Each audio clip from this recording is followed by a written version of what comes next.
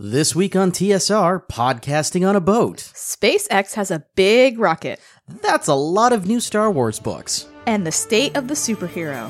All that and more on this episode of TSR.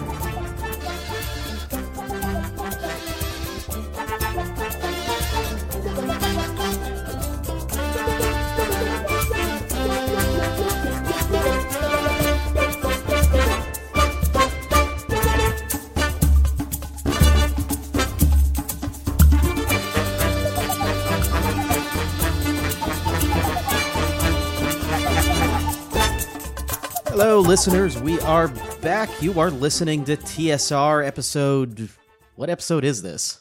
I have no idea. 180-something. 180-something. 180-something. It's been a while since we've done this. Yes, we're back. I'm your host, Brian Larson. With me, as always, is my wife, Nancy Schwartz. Hi. And yes, we're back. Back from hiatus. Back on our bullshit, kind of. Back from outer space. Something like that. Something like that. Yeah, so... 184. Huh? 184. 184. TSR episode 184. Yeah, we're back. We took a little break for a while to, kind of reevaluate the show, see where we're going with this and kind of what we wanted to do and if we wanted to keep doing it. The answer to the latter part is yes, we wanted to keep doing it.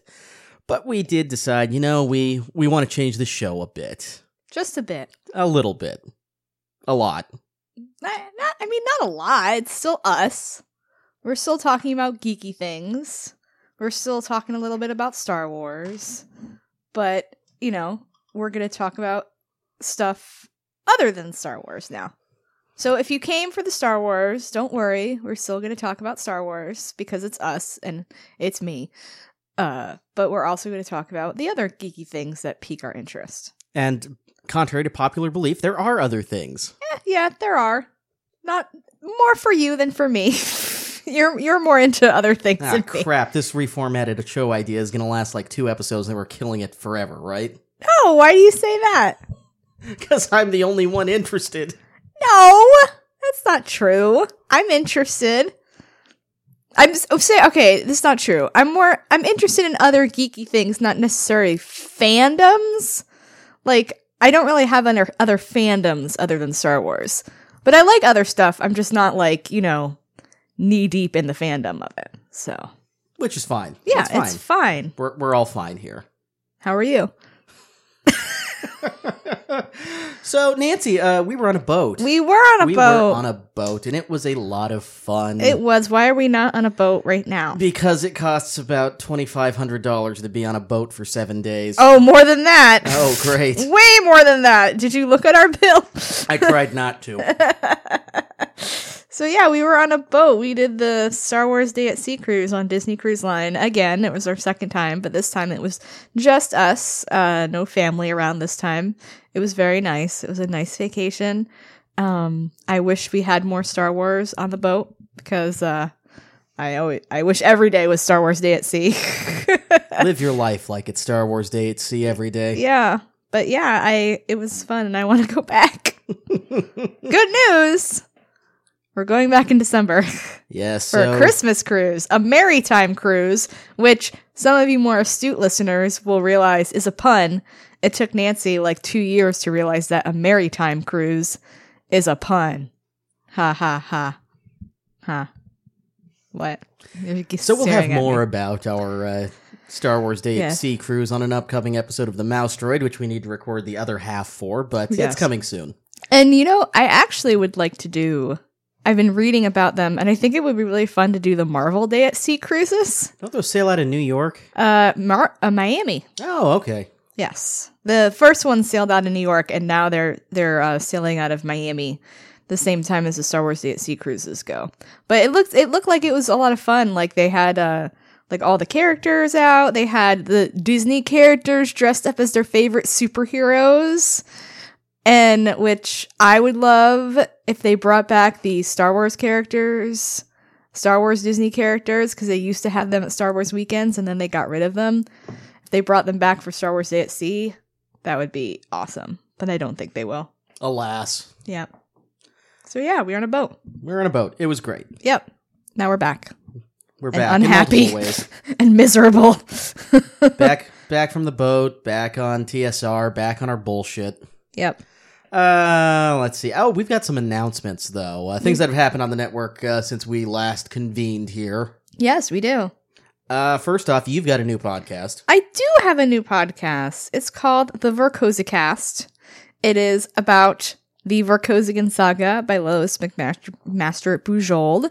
I am doing that show with my friend Robin, and it has been a lot of fun. We have recorded our intro episode and 2 regular discussion episodes so far. We've done Shards of Honor and Borear, which are the first 2 books in the Vorkosigan family saga, and we are planning to read through Gentleman Joel and the Red Queen, which is the last one that came out in 2016, and we're going to be doing a book per month. There's a schedule on the blog so you can see what books we're doing. We're also going to read the novellas, cook those into a few of the episodes where they fit in the chronology, and we're going in chronological order, not publication order, because the publication order is weird, and we're also excluding 2 of the novels that don't have anything to do with the Vorkosigans. So yes, if you're interested, come listen to our show. It's on the same feed as the book club or the master feed, and I am having a blast reading through these books again. Hooray! Yep. We've also got another new show called The Vongcast. That is hosted by Bria, Megan, and Rocky. Yep. So if you have the urge to go reread the new Jedi Order, we've got a book club for you. Yes, if for those of you who have not read those books, Vong are the bad guys in that series, and they hate being called Vong. It's heresy. So that's funny. That's the name of their podcast. But yeah, I think they've just done Vector Prime, which is the first book. So they're recording the second book next week. So if you're interested, check them out. And finally, you may have seen it in your feeds by now. If you haven't subscribed to their direct feed, you absolutely should. But we had another podcast join our network. This one had already been pre-established, and we were very, very excited to bring them aboard. The Book Wars Pod is now a part of this Tashi Station network family. Yeah, and that's they're a great show. They read through the various new canon books. They usually do a couple chapters a week discussion, and then a wrap up when they're done. And that's Chris, Kate, and Kristen are the hosts of that show, and it's a lot of fun. I think I'm going to drag them on to make them roll some dice and pretend to be a Star War on of Dice and Droids soon. I mean, yes, you should. That would be fun. That's our initiation. I feel like Kristen would have everyone go to a pub or a brewery. I'm down with this. Yes. Okay, Nancy, I have a BuzzFeed quiz for you. You do? I do. I have one for you. Excellent. It's the same one. Let's do a BuzzFeed quiz. Okay. Which one is this? This is which Marvel hunk would be your skating partner based on your Marvel movie opinions? And this is because the Olympics were just recently, which we're going to talk about, and we're going to talk about Marvel movies at the end of the show. So this is fitting. Do you want to ask me the questions, or do you want to do them together? Like, I'll ask you the questions. Okay, so you're not going to do the quiz? Well, I'll also give my answer, but I'm going to ask you the questions. Okay, so I should pick your answers then? Or you? No, you're going to input your answers. Okay, so you're just going to say the questions. Okay, I get it. So we're each doing the quiz, you're talking. Correct, Okay. yes. All right, so question number 1. Which Iron Man movie is the best? Iron Man. The first one? Yes. Yeah, that is also my answer. Okay. Question number 2. Which Captain America movie is the best? The first one. Yeah, same. Are you really? Yeah, I love the first Avenger. We're the only people who think that the first Avenger is better than the other 2 Marvel or the other 2 Captain America movies. Yeah. Question number 3. Which Thor movie is the best? Now, I know you have a soft spot for the Kenneth Branagh first film. Yeah, but I think Ragnarok is the one I'm going to pick. We're answering everything in unison here. So we're going to be partners with each other. Pretty much. Which Guardians movie is well, wait, the best? I don't know. I'm going back and forth over whether or not the first... Yeah, Ragnarok. The Ragnarok just made me so happy. Yeah. Which Guardians of the Galaxy movie is the best? Or you asked that question. Which Guardian of the Galaxy movie is the best? Oh, that's a hard one. Because I think I like the second one better. But I don't know if it's a better movie. I'm going to say second one. I think I might go with the first one. Oh, we have a different answer. Yes. Yay! Just because it was so out there. It stuck with me how out there and different and weird it was compared to the other films in the Marvel Pantheon. Right.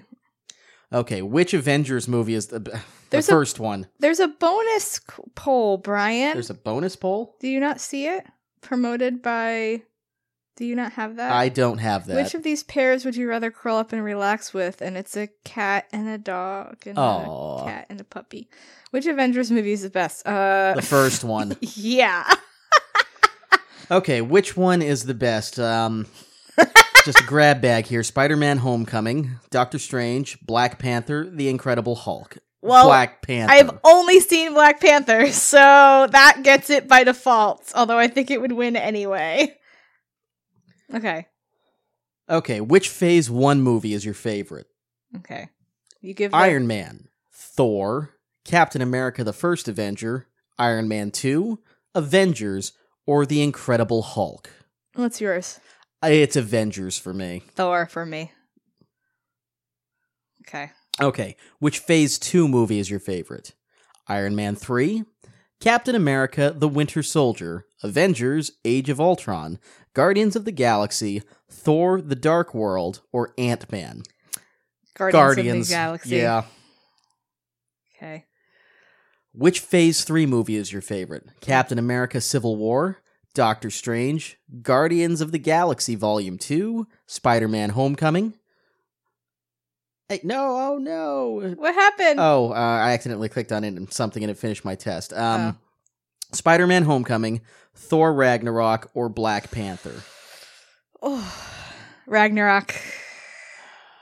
Yeah, it's Ragnarok for me too. Really? We only had one different answer through there. I got Tom Holland. I also got Tom Holland. So Spider-Man is... He looks like he would be a good partner.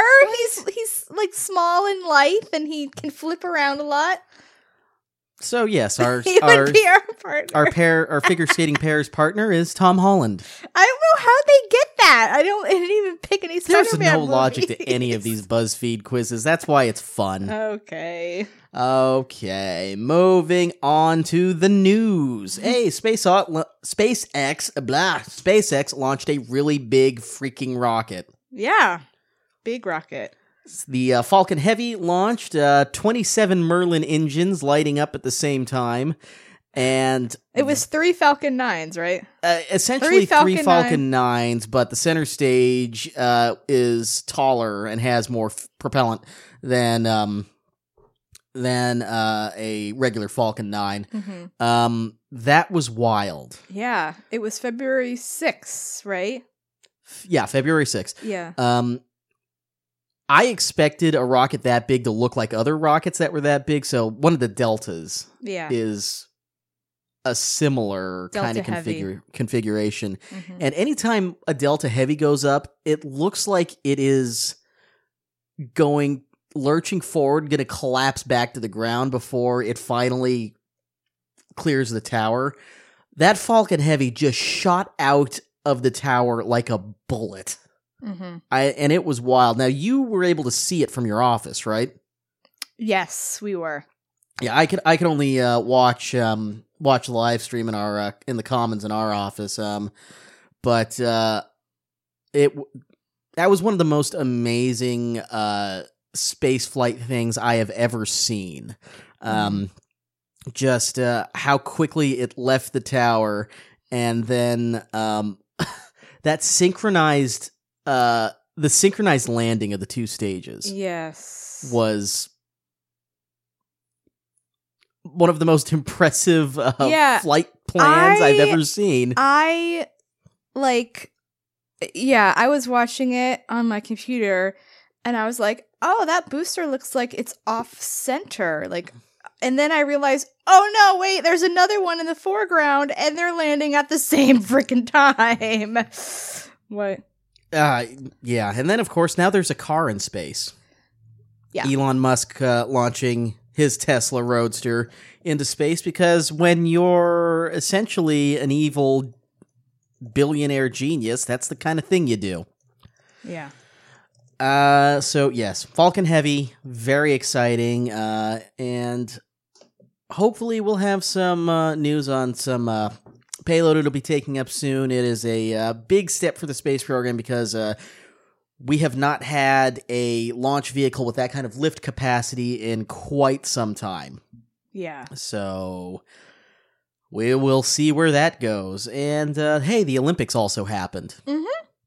We missed most of it. We were on a boat. We were on a boat, so we missed like the first half of it. You are not as big a fan of the Winter Games as the Summer Games, though. No, I'm not. And it's the other way around for me. I mean, honestly, I'm not a huge fan of the Olympics in general. Like, I'll watch it if it's on, but like in the Summer Games, I really enjoy watching the swimming and I really enjoy watching the gymnastics. Like, back in the day, I used to be a gymnastics fangirl. I knew, like, for the 96 games, I knew, like, everyone on the team. I watched the US qualifiers. I used to, like, watch all the competitions. Like, even, like, the 92 games, I was really into it, too. And then, like, I would just, like, watch all the competitions and keep up with who the new gymnasts were. I have not kept up with it since then, but I still really enjoy watching gymnastics. And so, like, those two sports are, like, I really like watching them. I don't like watching track and field as much, but I like the sprints. So, like the Winter Games for me, I just don't really know a lot of the sports. Like, I like figure skating, and that's kind of it. So, I mean, I watched it when it was on. It was interesting. Yeah, I love all the downhill events. Mm-hmm. So I enjoyed it, and I got to see most of the downhill stuff when we got back, which was great. But yeah, I'm a little bummed I missed half of the games. Mm-hmm. But that's okay. We got the Summer Games back in 2 years that we'll talk about then. We were on a boat. And I will leave this next one to you. You will? Yes. Oh, yes. The Nebula nominations were announced. The Nebula Awards are the awards for the science fiction and fantasy writers of America. And I, as usual, don't know a lot, haven't read a lot of the books. I have read 2 of the novels. I think that's the most of the novels I've read. Amberlo and Six Wakes? Yes. The ones you read? Yes. So there's Amberlo by Laura Elena Donnelly, The Strange Case of the Alchemist's Daughter by Theodora Goss, Spoonbenders by Daryl Gregory, The Stone Sky by N.K. Jemisin, Six Wakes by Moore Lafferty, Jade City by Fonda Lee, and Autonomous by Annalee Newitz. The only one on this list I read was Six Wakes, and I freaking loved Six Wakes. So good. I have a feeling Stone Sky is probably going to win, though, because it's N.K. Jemisin. Yeah, and she is a I think she tour won de force. for the previous I know she won the Hugo for her previous novels. I have read one of the novellas, All Systems Red by Martha Wells, which is great, and you all should read it. And there are more Murderbot books coming out. I need to actually find out if some of them are out, because they're so good. They're about a robot who calls herself Murderbot, and it's fantastic. I also have the River of Teeth novella, but I haven't read it yet. So yeah, those are, and then they have the Ray Bradbury Award for Outstanding Dramatic Presentation. And we've seen 2 of those. Get Out, The Good Place, Logan, The Shape of Water, The Last Jedi, and Wonder Woman. So we've seen The Last Jedi and Wonder Woman, and we need to see Logan, and I kind of want to see Get Out, even though I have a don't feeling do horror movies, but yeah, I have a feeling this one's going to come down to Get Out and The Shape of Water. Yeah, which I don't know if I want to see The Shape of Water. I really liked Pan's Labyrinth that Guillermo del Toro did, but I don't know. So yeah. So yes, the Hugo Awards, that's coming up, or not the Hugo, Nebula. the Nebula Awards, that's coming up soon. Hugo Awards are still taking nominations, so if you have a membership to Worldcon, you can nominate for the Hugo Award. And I am lobbying for 17,776 to be nominated for Best Novella. Mm-hmm. So if you've got a vote, please do check that out. It is very good and very award-worthy. Mm-hmm. And let's see, the Oscars are tomorrow. Yes, I have seen none of the movies that are nominated, and neither have you. Yeah, but why are you tuning in? Because Mark Hamill is going to present. I mean, I always watch the Oscars. I like watching it, but this is like, I think the first year I haven't seen any of the nominated movies. Like, and it's not even a case of like, oh, we just haven't seen them. Like, I haven't even like heard of them. Or, like, none of them really appeal to me. I'm hoping that now that we have Movie Pass, we actually go see more movies that are nominated for Best Picture. But who knows? And The Expanse Season 3 is returning April 11th, which means we're going to need to use this weekend to get caught up. Mm-hmm. Yes. We are so far behind, but it's one of my favorite shows on television right now. The Expanse, again, returns April 11th. And finally... Avengers Infinity War had its release date moved up to April 27th in a very cute Twitter marketing stunt. Yeah, so Marvel, I guess, tweeted about who's excited for Infinity War, and Robert Downey Jr. responded and, like, back and forth that he wanted to see it early, so they're like, okay, we'll release it early. It was cute. That's how you smartly move up your release date. Yeah. And let's see here. Hey, we do have some Star Wars stuff for the Star Wars Corner. We're still talking about that on TSR. And we've got solo teasers. Yeah. And articles. Yeah. And book announcements. Yeah. A lot of them. Yeah. So there were 2 teasers. And one of them was before the Super Bowl. It was kind of like the teaser for the teaser. But it was like 45 seconds long. And then there was the actual teaser trailer the next day. They were not the same. And, so we got our first, look at Alden Ehrenreich as Han Solo. We got to hear him as Han Solo. We got to see Donald Glover as Lando. And, then the Entertainment Weekly articles, we got all of them, we learned more about the characters and what to expect in the movie. And the thing that jumped out at me most is that it is looks like it's a heist movie. And I'm excited for that. In a way, we got Scoundrels adapted for film. Hooray. Yeah. But yeah, I don't, what are your feelings about Solo, Brian? I'm weirdly looking forward to it so I can talk about something other than The Last Jedi and Rebels. Really? Tell us how you really feel. Well, we'll tell you more about Rebels next week when we make that our main discussion topic, but yeah, I'm excited for the discourse to shift elsewhere. Yeah. Yeah. I agree. So I'm excited. Mostly I'm excited. Which is funny. Like, whenever I say these things, I'm like, Luke Skywalker is my favorite character who is a Jedi. However, I really dislike when all the focus is on the Jedi and the Force. I was looking forward to Rebels because they had said the last 2 seasons were going to focus more on, like, the military and the rebellion versus the Empire. Which it didn't. Yeah, I mean, it did kind of, and then it went back. I mean, they brought in Thrawn, which was good, but then we also got, like, Bendu and Maul, and now we have, like, the whole Mortis rehash.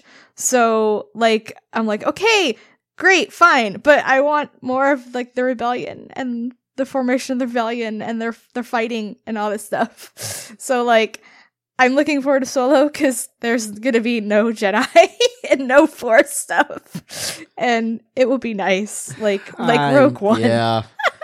I'm looking forward to that. And it's not like I don't like the Jedi and the Force stuff. I think my problem is during this time period, I don't like Jedi and the Force stuff because it's supposed to be the dark times when there are no Jedi. Even for me, even in any era, it's just Jedi and Force in moderation, please, because when that's all you have, things are just so much less interesting. Yeah. There's so much less texture and variety in the story. It's all, what weird Force shenanigans can we get up to this week, rather than making things about character and arcs. Yeah, and well, like, and that's the thing is, like, I like stories that are about the Jedi. I think I dislike things that are about the Force. And if you're like, if they, to me, it seems like they focus more on like the weird stuff than like the character. Well, and I know people will disagree with me, but my problem when stuff is so Force centric and Force focused is it becomes less about characters at that point and becomes more about the MacGuffin that is the Force. Right. And that's why I liked The Last Jedi, is because even though they did explore the Force, and it's like, I mean, the title is The Last Jedi, it's about Luke and Rey as people, and Luke like trying to live up to that idea. Yeah, so like the last episode of Rebels weren't about characters. Yeah. It was about this Force manifestation. Yeah. That was everything it was about. The characters were just ancillary pieces to showing off this cool new Force concept idea. Hey, Brian. And that's when things go sideways. Yes. But we're going to talk about that next week, and we should talk about Solo this week. Okay, yes. But yeah, so Solo is going to be about Solo and not about the Force, which I'm glad about. We also got some book announcements for Solo. Yes, and I was not... So there's going to be a Del Rey book called Last Shot by Daniel Jose Older. There's also going to be a YA novel by Ray Carson about Han and Kira, who is the character played by Amelia Clark, and apparently like they've known each other for a long time. They kind of, I guess they grew up together, it seems like. And I was kind of like, oh, okay, that's cool. Wasn't really interested. And then I read the blurb for the Han and Lando book, and then I read the excerpt, and now I'm really excited for that book. Because it did the thing that always gets you. It sets it after Jedi. Yeah, I have a thing. And not even after Jedi, after Jakku. Like, we're in real unknown territory here. Yeah. So, like, yeah, it was, I was super... It's basically... has 3 parts. The first part is when Lando owned the Falcon, and then the second part is after Han gained possession of the Falcon, and then the third part is after Jakku. And apparently, like, Lando is on the run from some guy, and they have to, like, help him. And one of the characters is an Ewok prodigy slicer. Aaron, wherever you are, I hope you get a copy of this book.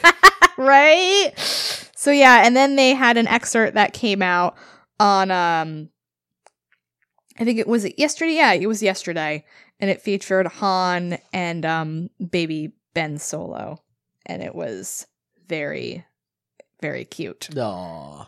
And so yeah, I'm excited for that one. Also, we're getting the standard like Solo guide and Vizdik. Yeah. Don't say that ever again. Visual dictionary. It's actually, I think it's going to be it's going to be, because like Last Jedi had the visual guide and the cross sections. I think this is going to be combined into one. But yeah, but like Solo itself, like we kind of have an idea that it's a heist, but like we still don't really know like when exactly it takes place. Like I think it has a spot on the Del Rey timeline now. But like it looks like there's stuff set like when Han is younger, like 19-ish, and then there's like later stuff. So I don't know if there's going to be like 2 different timelines in this book or what. Yeah, and we'll in this movie. We'll have to wait and find out. Oh, speaking of book stuff, The Last Jedi novelization comes out next week. Yes. Very excited. Yeah. I had to mute the hashtag on Twitter because people have gotten it at Emerald City Comic Con and are tweeting about it, and I don't want to know anything until I read it. Because even though I've, know the plot of the book, I know Jason Fry will still manage to tear my heart out. That he will. Because he does that. And the Blu-ray comes out soon. Yes, the novelization and the Blu-ray soon, as well as the digital edition. Next week is the digital edition. Digital edition comes out next to the 13th. So I'm going to come home from work that day and watch The Last Jedi. And then the Blu-ray comes out 2 weeks later, and I'm going to buy that. I'm getting the 4K Blu-ray. I can't wait to see it. Yes. It's going to be great. Yeah. And finally, new movies from Rian Johnson and the Game of Thrones guys. Okay, first off, I am excited about the Rian Johnson getting his own blank slate canvas to do some movies. He is only directing the first one, I believe. Right. So it sounds like there's opportunity there for other people to come in and Ryan. He said he loved Black Panther. Mm-hmm. He should hire the guy who directed Black Panther. Mm-hmm. And, if he sees A Wrinkle in Time and enjoys that movie, he should hire the person who directed that movie. Mm-hmm.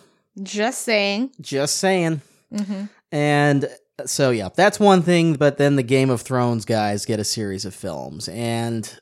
Yeah. And they didn't say how many, it just said a series of films. Yeah, I mean, okay, fine. The problem is when you still haven't gotten women to write and direct these films, and then you go and get the guys known for brutalizing women in their TV show. Yeah. That's bad optics. It's very bad optics. It's super lousy bad optics. So... it's beyond time, Lucasfilm. Put up or shut up. It really is. I trust Rian Johnson more to hire like a diverse group of people to make his movies. I don't necessarily trust the Game of Thrones guys to do it. Well, because they have no track record of doing it. Yeah. So, great. Yeah. Fantastic. Yeah. We've been saying this long enough now. Get women and people of color working on these films. Period. End of story. Do it. Yeah. But in addition, Kate, who is one of the Book Wars pod hosts, wrote a column about this, her first column on the site, which was about the hiring of the Game of Thrones guys and how why everyone who makes Star Wars seems to be so white, and also male, but definitely white. And it's we talked about the Han and Lando novel Last Shot, not written by a white guy. Finally,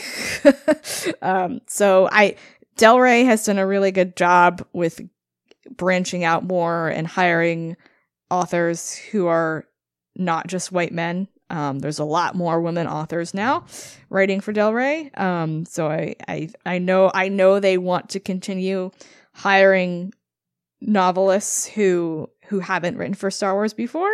So and if you look at the table of contents from a certain point of view, you'll see that a lot of them are people who haven't written Star Wars before, and they're not, just men, and they're not just white people. So, I think they're doing a good job. It's time for the rest of the franchise to kind of step up. And I hate when you talk about this, and the first thing people say is well, Kathleen Kennedy is running the Lucasfilm and Rey is the lead. So shouldn't that be okay? Shouldn't that be enough for you? Are we at parity yet? No. Nope, we're not there. We're not good yet. I mean, even I counted the number of women who spoke in The Last Jedi because that's a thing I do for all the Star Wars movies. And it was 19, which is the most of any Star Wars movie so far, which is great. But when you consider how many men spoke in the movie, it's not great. And also how many of those were just like a one-word thing or a yell, which I counted. And also how many of those women were not white. Yeah. And so... Listen, I'm not here for any excuses of worrying about financials either over this, because we just saw Black Panther do $700 million worldwide in 2 weekends. So Star Wars is way behind the 8 ball at this point. Right. And platitudes and resting on previous accomplishments doesn't cut it anymore. Yeah. It's time. Yeah. And, like, yes, it's great that Kathleen Kennedy is running the franchise, and she's said how important it is to get women making Star Wars movies, so I would really like to see her do that and not just say it. And, like, another thing that is interesting to come, like, this can be a whole other discussion, but, like, we got the announcement that Rian Johnson was making 3 more movies. We got the announcements that the Game of Thrones people were making a series of movies. Is this too many movies? No, not for me. Really? I had just said, like, there's never enough Star Wars, and then they announced that the Game of Thrones guys were making Star Wars movies, and I was like, God damn it! Okay, so I will say that if they'd announced anybody else, literally almost anybody else, for those movies, we'd all be happier. Yeah. I mean, it is interesting, though, because they haven't announced the 3rd standalone movie, and I don't know if that's still a thing. I have a feeling it's dead. Yeah, which is sad, because I think I'm intrigued by, like, the idea of Rian Johnson making a trilogy and, like, doing his own thing. But I really liked the idea of the standalone movies. And, like, I know a lot of people, like, were like, oh, well, we don't need a Han Solo origin story, or we don't need a movie about Obi-Wan Kenobi, blah, blah, blah. But, like, for me, like, the reason these movies are appealing to me is because they seem like old EU books come to film. And I guess a part of that is the 3 films, I mean, 3rd one probably isn't even happening now, but that was the Trank film. Yeah.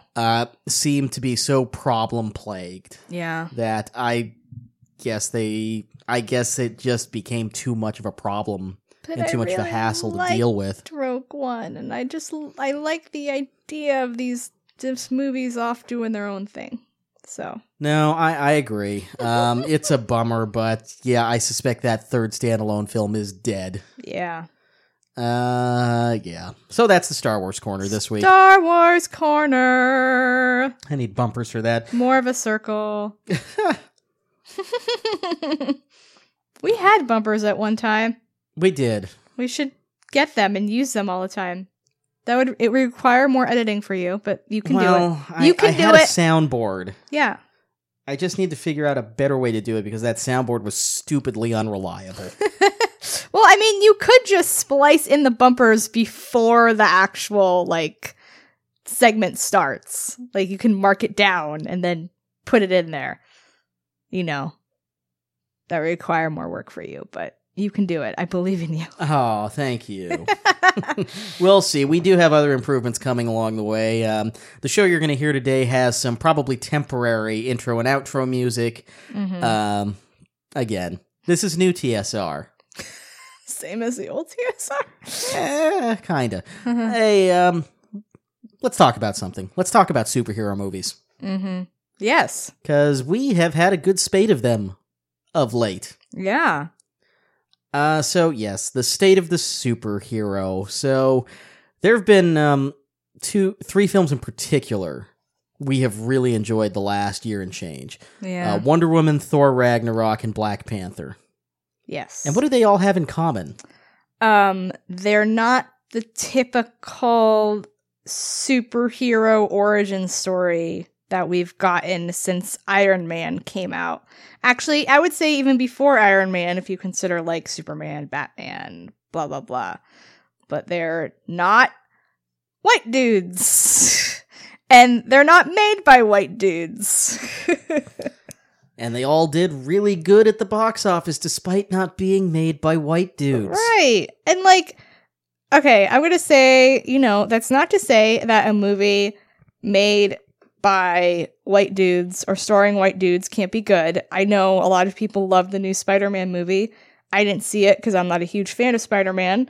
But, also, Thor still is about a white dude. Thor is white. But, the people, Taika Waititi was the director, and he brought a different perspective to the movie. And it ended up exploring, like, colonization and those sorts of themes, and ended up in, like, hiding your past, with Hela, and, like, that ended up being really good. You have Wonder Woman, who is, which is starring a woman, made by a woman, Patty Jenkins, and, I know there are people who have problems with Wonder Woman. It's still a pretty white movie, but I have never felt the way I felt while watching Wonder Woman. And even, like, I would say the closest thing is, like, Rey grabbing the lightsaber in The Force Awakens. It was that moment, but, like, expanded for, like, a whole movie. Because, like, I remember during the No Man's Land scene, I just kind of, like, watched her climb up out of the trench and was just like, oh my god. Like, I was just, like, ready to cry. And then, like, the whole last scene, I was just kind of, like, staring at it in awe. And at one point, you leaned over to me and you're like, are you okay? And I was like, no! Is this what it feels like to be a guy watching movies your whole life? Or to be a white guy watching movies your whole life? I'm like, is this why white men are so confident? Because you see yourselves doing this time all the time? Granted, Brian cannot answer that question, so the you is the collective you. But yeah. The collective you of white guys. Yes. So, yeah. And, Wonder Woman did do some things that were, it addressed the fact that one of her team members, Sammy, was, he wanted to be an actor, but he was the wrong color. And that's what, he says that in the movie. And there's that exchange between Diana and the chief when she asks, like, well, who did this to your people? Or who did that to your people? And he makes a gesture at Steve Trevor lying on the ground and says, his people. And it was just, like, kind of a throwaway line. They didn't linger on it, but it said so much. And I think that's why it worked, because it didn't linger on it and it didn't try to bang it into your head like, this was bad. But it also didn't gloss it over like, this didn't happen, and, it focused on the fact that it's, it takes place during World War I, which I appreciated because I love period superhero movies, like the first Avenger. And it, focused on the fact that the one side wasn't like the good side or the bad side. Like, yes, we are fighting against Germany, but like there was, good and bad people, like, fighting that war. And, Diana's like, well, if we can just, stop Ares, everything will be fine. And then, she has that confrontation with Steve Trevor when she's like, you're just like them, or something like that. But, that's why I was really glad that they put that movie in World War I and not World War II, because I think it would have been a lot harder to do the whole, like, everyone caused the war if you had a World War II. You could not make that argument for World War II. Although it would have been, with Hitler, especially in the last year or so, it would have been nice to just get a Nazi punching film. Oh, it would have, which is why I wish the sequel to Wonder Woman would have been her in World War II and not in present day, but alas. So yeah, and then so yeah, we had those two movies, which were great, and made a whole lot of money. Thor is just one whole like colonization allegory. Like if you study history, it's like, you know, basically the whole backstory is Hela and Odin were you know, took over all like the 9 realms, and Odin was like using her ruthlessness to take over, and then he decided like, oh, he had enough and he wasn't comfortable with her ruthlessness anymore, so and her ambition anymore, so he kind of just like cast her out, just like he did to Thor, and then just like overwrote all the history to ignore her, so that Thor and Loki don't even know who she is, pretty much. And like when she returns, you're kind of like, well, yeah, it sucks what happened to you, and that he just glossed everything over and pretended like you never existed. But also, like, you shouldn't be going out and conquering everyone now anyway.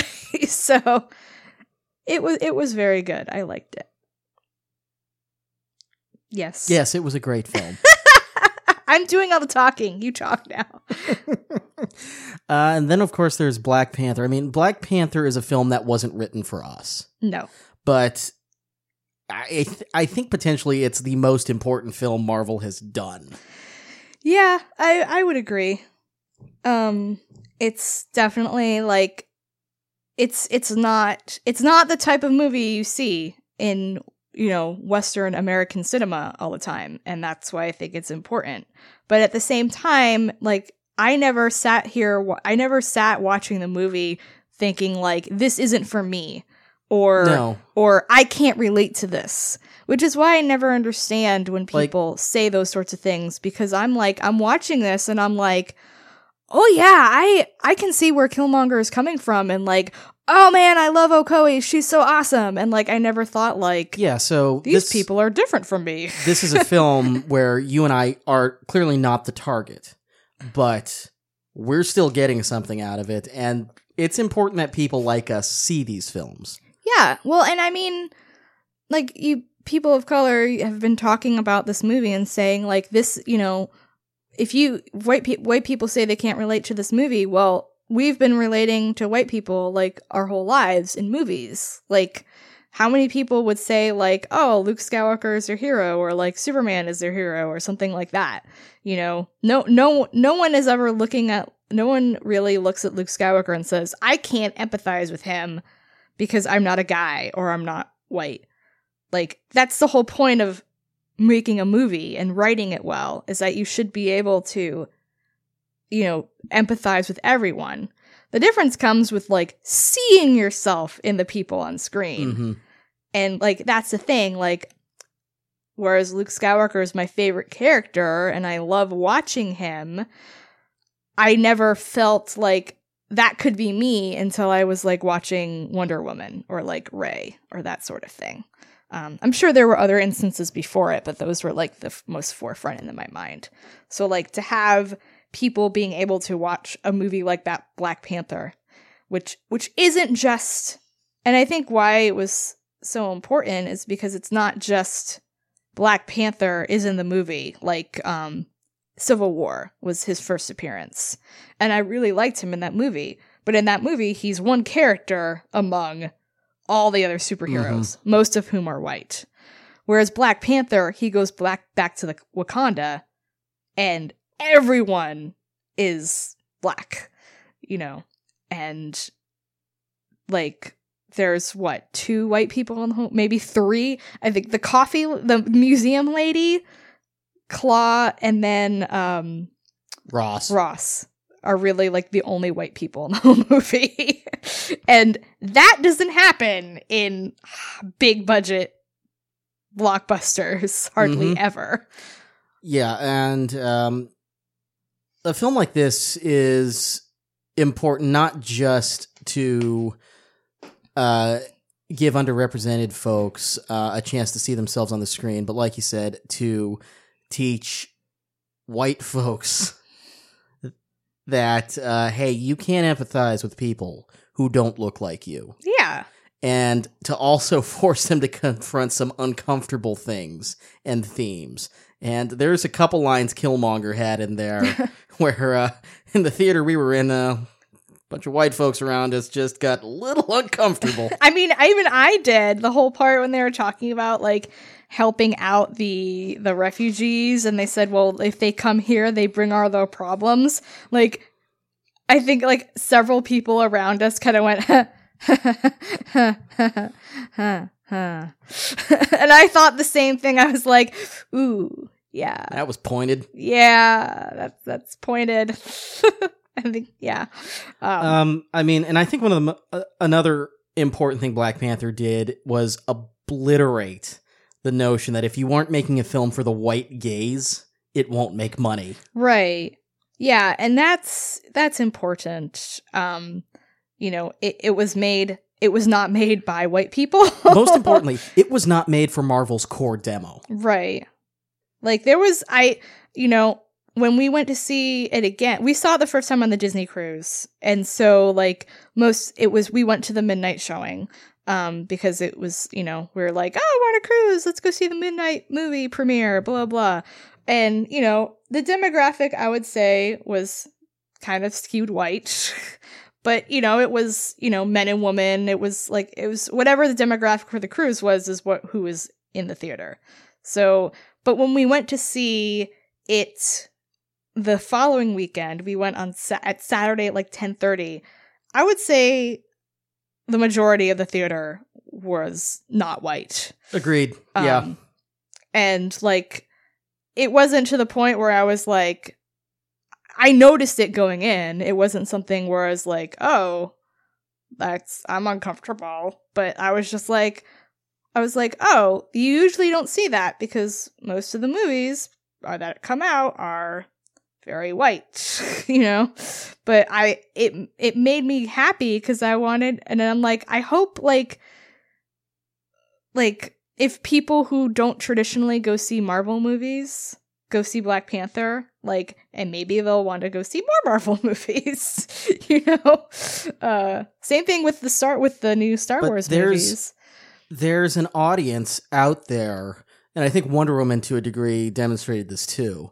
There's an audience out there that is not the white male 18 to 49 demo that is not being tapped into with any regularity, with any concerted effort, unless you have these rare one-off films like Wonder Woman and Black Panther that deliberately say we are not making a film that is pandering to this demographic. Right. We are going to make a film that speaks to other experiences and speaks to other people. Right. And we believe it will do well. And they did. Yeah. Because they're hitting a demo that Hollywood way too frequently ignores. And it's out there. It's a demo they're demos that are ready and willing and want to support content that resonates with their experiences, that resonates with who they are and what they look like. Yeah. And that it's taken until the year of our Lord 2018 to get a film like Black Panther is a crime.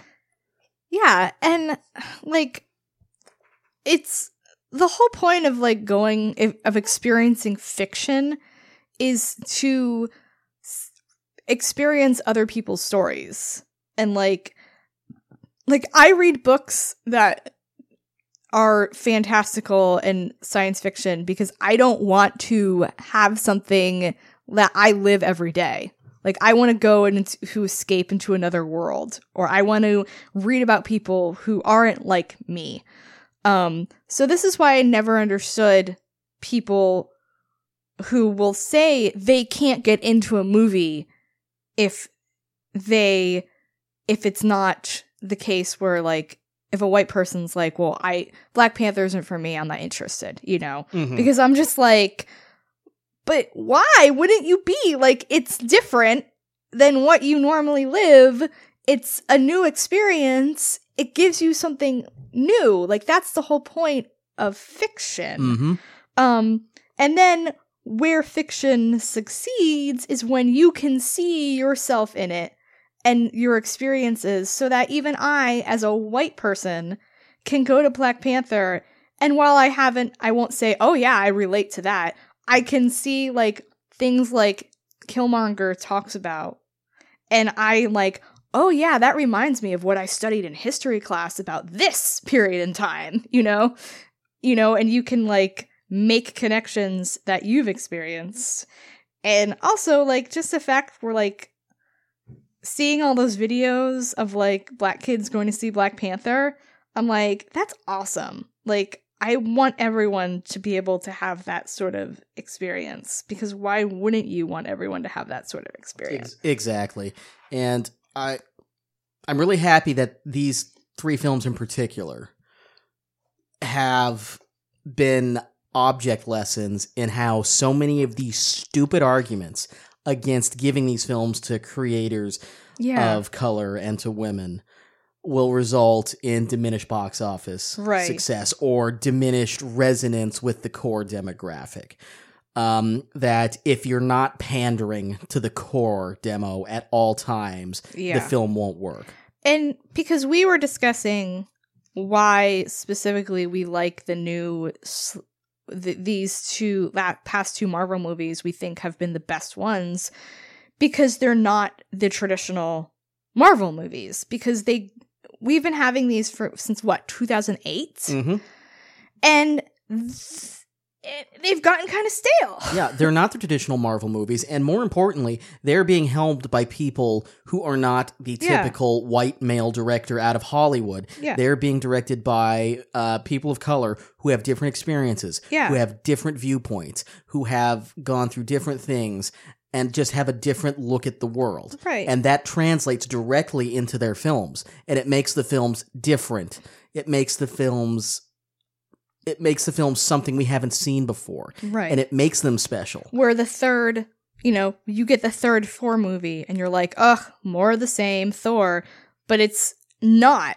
And I think Ragnarok is a interesting study because it's different from Black Panther and Wonder Woman in that the lead is still a white dude. Most of the main characters are still white dudes. Like, you have Tessa Thompson as Valkyrie, you have Idris Elba as Heimdall, and a few I forget the actress's name, but she plays the Grandmaster's, like, kind of second in command. Oh, yeah. Rachel House, is that her name? I think so. Okay, so her. But other than that, everyone in this movie is pretty much white. White men, with the exception of Hela. But even so, you get someone who's not a white dude making this movie, and you get something different. One of the things I've talked about with people regarding Star Wars books and comics is the whole idea that women authors can only write, or should only be writing, the books that are led by women, or that authors of color should be writing, like, Lando books. Whereas, like, we have Daniel Jose Older. I cannot wait to see his take on Han. What about Han? And yes, Lando as well. But, he's, what was Marjorie Liu wrote the comic about Han Solo. And I remember when that came out, some people had thought, well, why didn't she write a comic about Leia and have the author of the Leia comic write about Han? And it's like, no, let's get these people in here to provide a very different perspective on these established characters and franchises. Yeah, like, I think it's just as important to have, like, a director like Ryan Coogler direct Black Panther as it is to have Ryan Coogler direct, say, a movie about Rey or someone like that. Mm-hmm. Like, that's, you don't, diversity behind and in front of the camera is important. Yeah, I mean, they should absolutely have the films that reflect everyone else have. Well, they should yeah, absolutely have the sorry. films that reflect their background, but they should be getting the same shot that white guys are getting on everything else. And that's where it gets frustrating when you have the argument of like, well, shouldn't it be the best person for the job directing it? It's like, well, yes. Why is the assumption a white guy is that? Yeah, exactly. So like, it should be the best person for the job. And when you have directors who are 50-50 man and woman or 50-50 white and black, then you could say, okay, have, like this. Let's do this. Do you think Zack Snyder is a better fit for the DC universe than Ryan Coogler? No.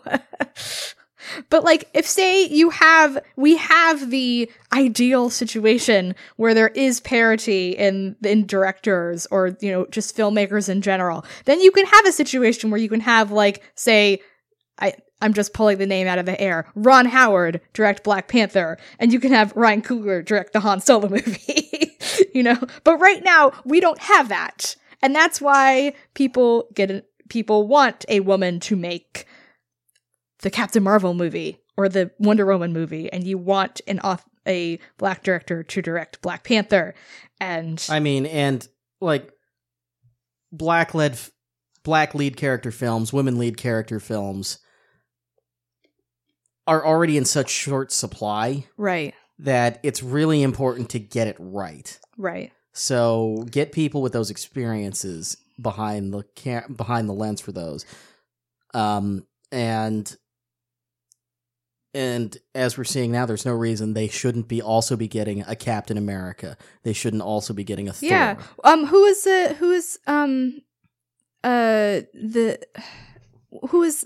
They just announced the guy writing Captain America, and I can't remember his name. Ta-Nehisi Coates. Yes. I pronounced it. I know I pronounced it wrong. Which is a total 180 from Nick Spencer. Yeah, but like, someone, a black man writing Captain America, like that's a huge deal, and we need that as well. So like, that's why I feel like Thor had such a different outlook to it this time around, because it had a director who was coming at it from a different perspective, and not even just like, a not white perspective, but of someone who's from New Zealand and has that perspective of colonization. I will disagree that a Ron Howard should be doing like a Black Panther, just because Black Panther is so heavily ingrained into a culture that I don't think he can really tap into. Right. Okay. So then, yeah, you're right. But I meant like, if you have, I can't even think of anything right now because there's so few, but like, you know what I mean? Like if you have a superhero who is not white, like have, I'm saying in the ideal world, if we had parity, then you would have that sort of situation where you could have people who are directing movies. I'm not explaining myself very well. You're looking at me like, I'm saying we don't have parity right now, so those arguments don't make sense. Mm-hmm. If we did have parity, then you could have that sort of... We don't have parity, so the argument's a total non-starter. And even if you did have parity, the argument may still be a non-starter. Right. You're true. Yeah, you're right. So, yeah. But,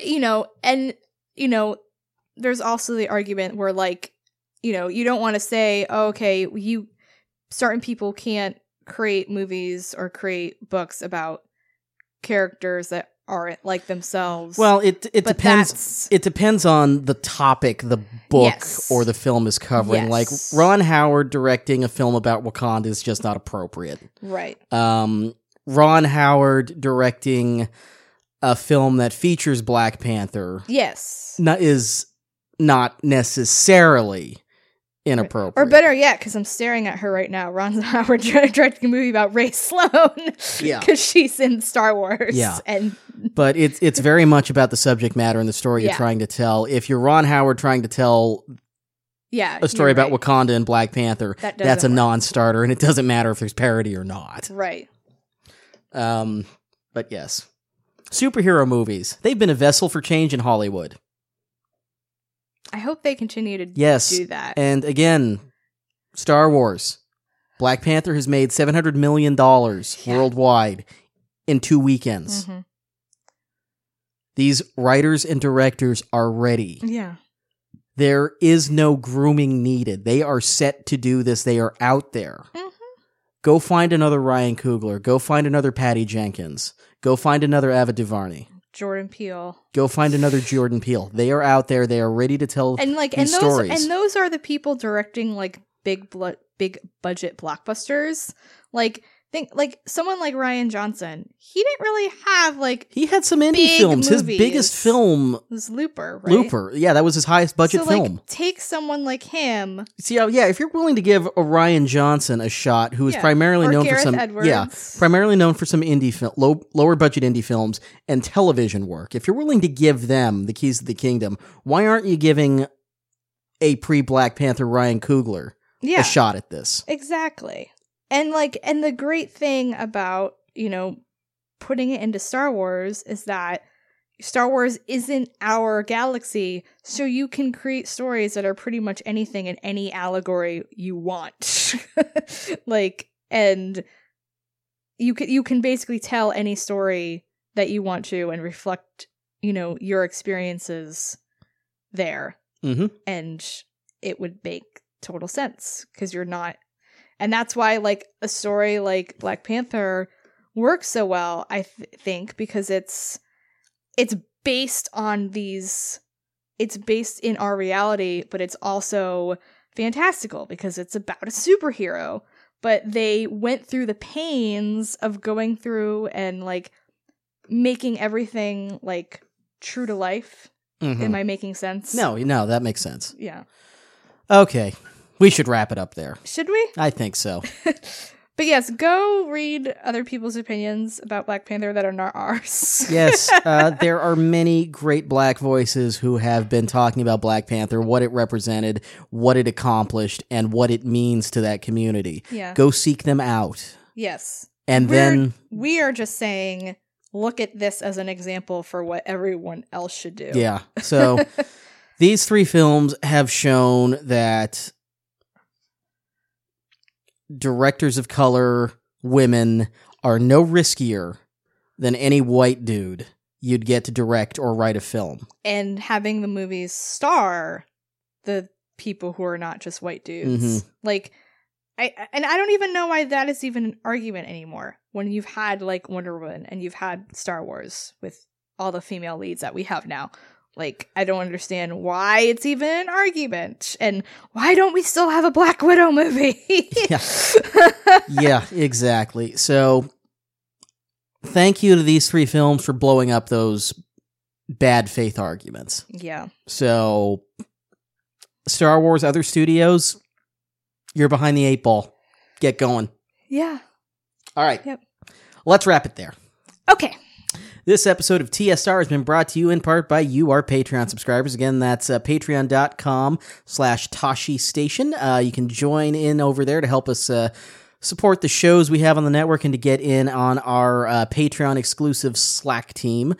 You can find us on Twitter with the handle Tashi_Station, at Lane Winry. That's me, LaneWineeree. It's been a while since I've done this. Nancy Pants, that's Nancy with an I. And you can find our columns and news at Tashi-Station.net. Thanks for catching us. We'll see you next time. Bye.